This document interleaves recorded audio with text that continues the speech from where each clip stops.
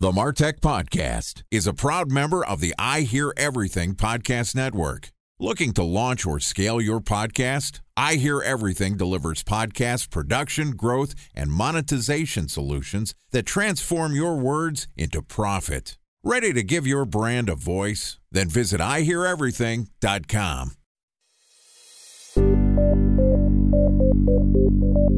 From advertising to software as a service to data. Across all of our programs and clients, we've seen a 55 to 65% open rate. Getting brands authentically integrated into content performs better than TV advertising. Typical lifespan of an article is about 24 to 36 hours. If we're reaching out to the right person with the right message and a clear call to action, then it's just a matter of timing. Welcome to the MarTech Podcast, a Ben J. Schaap LLC production. In this podcast, you'll hear the stories of world-class marketers that use technology to drive business results and achieve career success. We'll unearth the real-world experiences of some of the brightest minds in the marketing and technology space so you can learn the tools, tips, and tricks they've learned along the way. Now here's the host of the MarTech Podcast, Benjamin Shapiro. Welcome to the MarTech Podcast. Today we're going to discuss how to value and understand more about intellectual property. Joining us is Michelle Seiler Tucker, who is the founder and CEO at Seiler Tucker Inc., which is a mergers and acquisition company that specializes in buying, selling, growing, and fixing companies. And she's also the author of the recently published book, Exit Rich. Yesterday, Michelle and I talked about her 6 pillars of intellectual property, how to understand the value that you're creating for your business. And today we're going to talk a little bit about asset valuation. How do you think about actually coming up with a number for your company's value? All right, here's the second part of my conversation with Michelle Seiler Tucker, founder and CEO at Seiler Tucker Inc., and author of the book Exit Rich. Michelle, welcome back to the MarTech Podcast. Thank you, Benjamin. Thanks for having me back. Excited to have you back. Excited to continue our conversation. Yesterday, we talked about how you define intellectual property, IP, and you have your 6 pillars. Let me see if I can get them right. Your brand, which is how do people recognize and think of your company. Your trademarks, can you protect your name? Your patents, can you protect your underlying inventions and technology? This is where it gets a little tricky for me. You're going to have to help me out. What was the 4th pillar of IP? Contracts. Contracts. What are the relationships that you have? The 5th pillar was database, what access to data. And I know the 6th pillar. The 6th pillar is what I think is the most relevant to marketers, which is what you call IP real estate, which is basically where do your marketing efforts show up? Are you first in Google? Have you built technologies and processes to easily acquire customers? Do you have a social following? Things along those lines. If anybody didn't listen to that conversation, it was really insightful to me to think about how you're creating value in your company. Michelle, I think that for those of us that are working in startups, pre-exit companies, we're always starting to think about how do I figure out my asset valuation, right? It's always the goal is I'm going to build this thing so it can be acquired, so I can walk off with this giant pot of gold at the end of the rainbow and go buy an island and sit on the beach somewhere. I don't think a lot of us know a lot about actually valuing an asset. So I'm going to frame this conversation related to the podcast industry. We've seen a ton of acquisition of podcasts and podcast-related companies today. Now, I don't know how companies are actually valuing the value of a podcast. Joe Rogan sold his podcast or the exclusive rights to his podcast for $100 million. He's got 100 million listeners, so the value of a listener is $1. If I have 10,000 listeners, is my podcast worth $10,000? How do you think about asset valuations for media companies? So, Joe Rogan is a very big name, right? So that goes back to branding, doesn't it? I've heard of him. Let's just say that. So that goes back to branding. And he's got, what'd you say, 1 million followers? I don't know the actual number. It's hard to figure out how many subscribers somebody has in podcasts, but a lot. So listen, valuations is more of an art rather than a science. And I would tell you, most people do not understand evaluations, including CPAs. And it really depends upon what is the value, because you can come up with a number, Benjamin. I can come up with a number. But at the end of the day, it depends on what that buyer is willing to pay and what the value means to them. And the way that you create even bigger value is by creating a bidding war and having multiple buyers bid on the same company. So Joe Rogan is a huge name with a huge following, and he probably has several different buyers that were interested. I'd have to go back and look at the case study. My takeaway here is that when you're valuing an asset, you can value your asset off. You can come up with numbers and try to figure what your company is worth. None of that matters unless you have somebody that's actually a buyer or willing to sort of set an official valuation for you. Yes. However, we use 6 different methods when we evaluate businesses, whether it's a marketing business, whether it's a podcast, whether it's manufacturing. It doesn't really matter what the industry is. Obviously, we use discounted cash flow. We use future earnings. So we look at projections. We use market comps. We use industry comps. And we value what we call the 6 Ps. Because if a business is operating on all 6 Ps, one of the Ps is proprietary that we talked about. The other P is people. And a lot of buyers will pay more money for a business that has the right team, that has the right people. So we also want to look at the financials. We want to normalize the financials. We want to look at the EBITDA and see what makes sense. But if it's an industry that we know we're going to have a lot of buyers, and if the EBITDA, now here's the tricky part. If the EBITDA is over $1 million, then we know we'll have hundreds of buyers for that one particular business, because there are more buyers for good businesses than there are good businesses to buy. And we would go to market without a price. All right. So let's do a hypothetical case study. I want to sell the Martech podcast. For the record, I don't want to sell the Martech podcast. I was going to say, you better be careful. Not yet. I'm going to build a podcast network, and then I'm going to sell the whole thing for a bunch of zeros. We're still too small here. Let's say I wanted to sell the Martech podcast. It's an asset that has been developed by me, independent content creator, 700 episodes. We've got roughly a little less than 100,000 downloads a month, 1 million downloads a year. We think our audience is 60,000 people. Our revenue last year for this podcast alone, let's say it was $175,000. A special thanks to our presenting sponsor, Mutinex. Ready to take your team from I think to I know?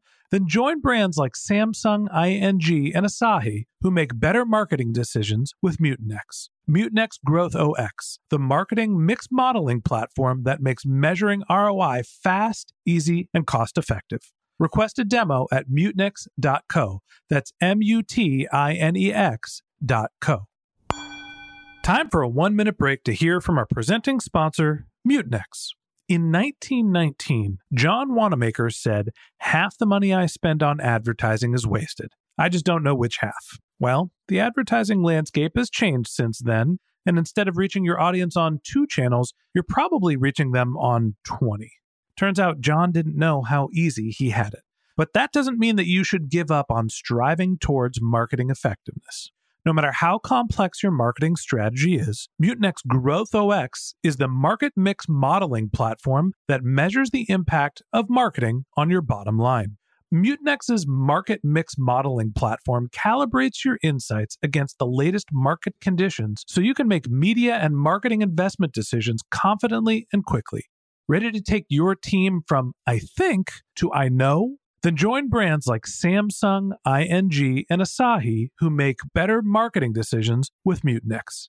Mutinex Growth OX. Your best decision starts here. To learn more about Mutinex, go to mutinex.co. That's MUTINEX.co. Okay, here's the rest of today's interview.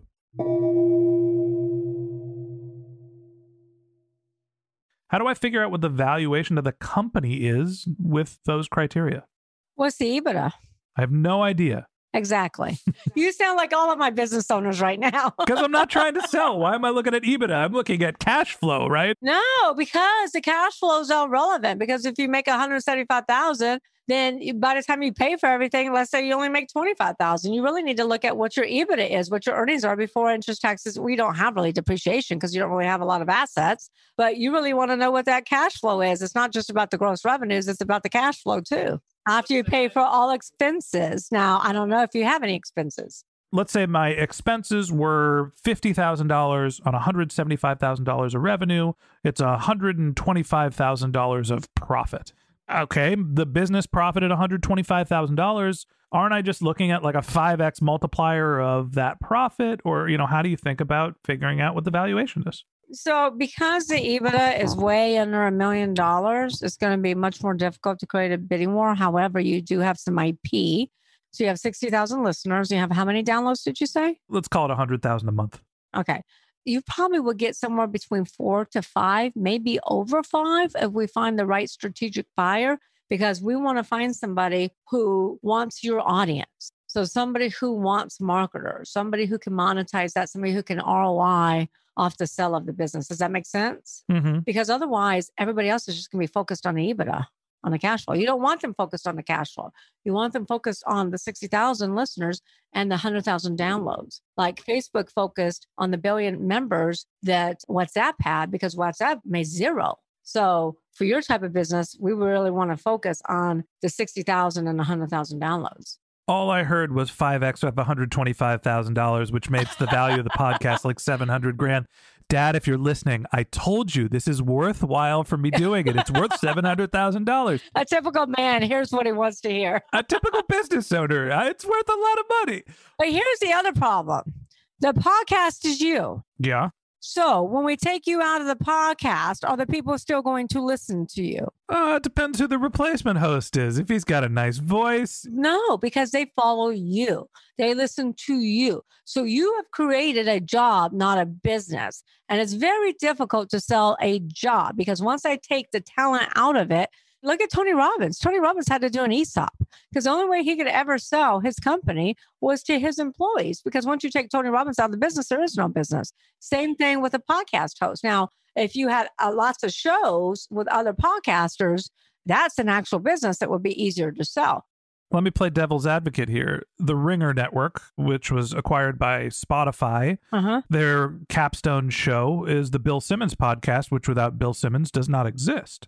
Sure, they have all sorts of other podcasts for different sports, but 50% of their downloads come from this primary show. Mm-hmm. They sold their podcast for $280 million or something like that. Well, if they kept Bill Simmons, they might have sold it for double. They did keep Bill Simmons. That's the thing. Oh, so Bill Simmons is still there. Bill Simmons sold the Ringer to Spotify, and he still does the Bill Simmons podcast. So you would have to probably still do the podcast until they came up with somebody that is better than you. And I doubt there's anybody better than you. It doesn't exist. Exactly. All right, fine. Somebody else is going to host the show so I could sell the asset.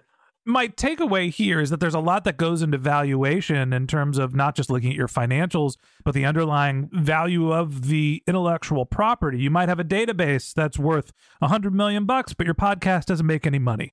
You might have a podcast that's got every follower under the sun, but no data, so you can't retarget any of the users. It's worthless. It's all in the eye of the beholder. So talk to me about actually figuring out where and how to find those right buyers. Let me back up for a minute, if that's okay, because you said, well, it's all about, having this. It's all about having a database. It's all about really having the 6 Ps, because if you don't have the 6 Ps, most buyers aren't going to be interested in buying you. And number one is people. You got to make sure you have the right people. And if it's just you, it's going to be very difficult to sell. Even with marketing companies, we're selling a marketing company right now that has 45 employees. But we have another marketing company that came to us and it's just one marketing owner with 2 employees. So if you really want to build a business to sell, you really need to build the infrastructure. In fairness, I'm the host and the producer. There's 10 other people that work on the podcast. There is infrastructure. But you are the talent. It's like my business. Everybody wants me, but I got a whole team of agents. I got a whole team of analysts, etc. The business is not dependent upon me. I'm a dime a dozen. There's even another Ben Shapiro that's a podcast host. All right. So now you're devaluating yourself. Yeah, but I'm hopefully appreciating the asset. So going back to the original question, you said you got to have the 6 Ps to figure out, how to find, or that creates the value of your podcast. So as a marketer, when you're sitting here trying to think about creating value and improve your asset valuation, the marketers can't go out and hire the right talent. That's the HR team. What are things that marketers can do to increase the likelihood of a high exit? Well, the best way to prove valuation in a marketing company is, number one, building on those 6 Ps that we talked about. But here's the deal. If a marketing business is trying to sell and they have marketers, they have the talent. And if that talent leaves, that business is probably not sellable. So the worth is really in the marketers. The worth is in the skill sets of that marketing team. And how does that marketing team build value? Well, that marketing team builds value, obviously, in their skill sets, whether it's developing content, whether it's developing followers, whether it's coming up with some unique ways to sell books and make the New York Times bestsellers list. Whatever it is that they do unique and different is what makes that company more valuable.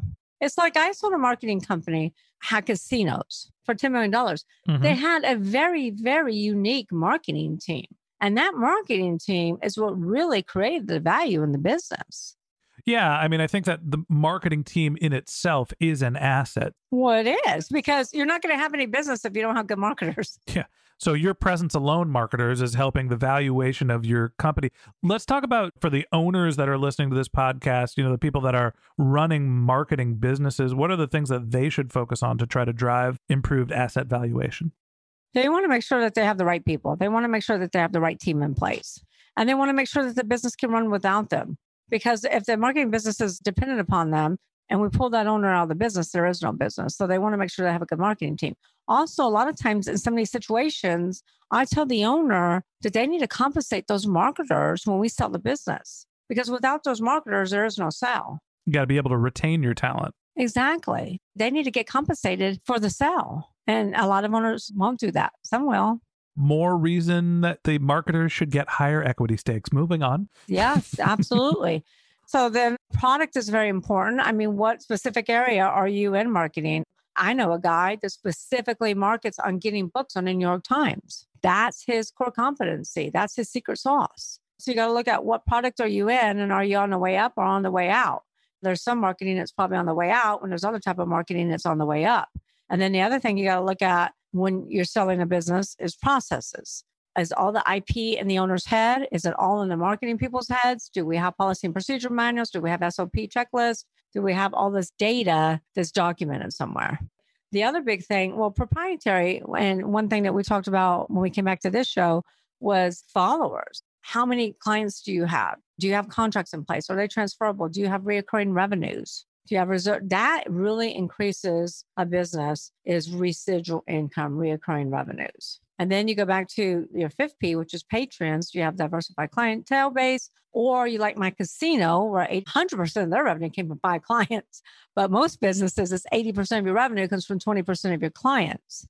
And if you lose a couple clients, you're in big trouble. We were in the process of selling this company for $10 million, and they lost 2 casinos. And then the last thing is profits. You got to know your numbers. You got to know your financials. I would tell you, profits is never the problem. It's always a symptom of not running on one of the other 6 Ps. If you don't have the right people in place, if you don't have the right talent, if you don't have the right this, the great thing about marketing is strategics and competitors will pay more money for the right people, for the right talent, because it's so hard to get good marketers. You heard it here first, marketers. Your presence alone increases the valuation of your company. Go ask for more equity. Go ask for a higher salary. You say Michelle Seiler Tucker said, you're worth a lot more money. Michelle Seiler Tucker said, you are valuable. I would say out of every other industry, programmers, software developers, marketers are the most valuable when it comes to a buyer buying a business and retaining that talent. Which begs the question, why are we always the first one out the door? Let me tell you why. I don't know if y'all realize this, but the business landscape has changed dramatically. It used to be that 85, 95% of all startups will go out of business. Now it's only 30% of startups will go out of business. 70 out of 27.6 million companies, 70% of business owners that have been in business 10 years or longer will go out of business. And you know why they're going out of business? You hear about Toys R Us, Kmart, GNC, Godiva, all of these different businesses, right? Mm-hmm. Why they're going out of business? Because they stopped AIM. AIM is always innovate and market. They stop innovating, they stop marketing. Marketing is the last thing you cut. Even during pandemic, even during COVID, you cut other costs, you cut other overhead. Marketing is the last thing you should ever cut. You should double down on what's working. Michelle, I wish you would tell that to everybody else in the world. And we're going to stop there. And that wraps up this episode of the MarTech Podcast. Thanks for listening to my conversation with Michelle Seiler Tucker, the founder and CEO of Seiler Tucker, Inc. In the third part of this interview, which we're going to publish tomorrow, Michelle and I are going to talk about how to resolve IP disputes. If you can't wait until our next episode and you'd like to learn more about Michelle, you can click on the link to her LinkedIn profile. You can contact her at Seiler Tucker, which is MSeilerTucker. You can visit her company's website, which is Seiler Tucker, or you can go find her book, which is Exit Rich, recently published. Best place to get it is exitrichbook.com. Just one more link in our show notes I'd like to tell you about. If you didn't have a chance to take notes while you were listening to this podcast, head over to martechpod.com, where we have summaries of all of our episodes and contact information for our guests. You can subscribe to our once-a-week newsletter, and you can even send us your topic suggestions or your marketing questions, which we'll answer live on our show. Of course, you can always reach out on social media. Our handle is MarTechPod, MarTechPod on LinkedIn, Twitter, Instagram, and Facebook, or you can contact me directly. My handle is Ben J. Shap, BenJShap. And if you haven't subscribed yet and you want a daily stream of marketing and technology knowledge in your podcast feed, we're going to publish episodes every day this year. So hit the subscribe button in your podcast app, and we'll be back in your feed tomorrow morning. All right, that's it for today. But until next time, my advice is to just focus on keeping your customers happy.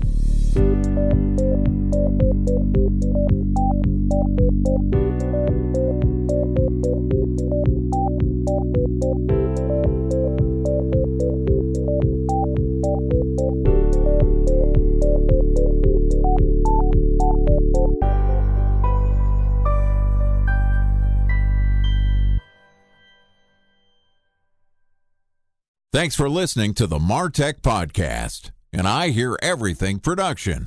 Looking to launch or scale a podcast like this one for your brand? Then visit iheareverything.com.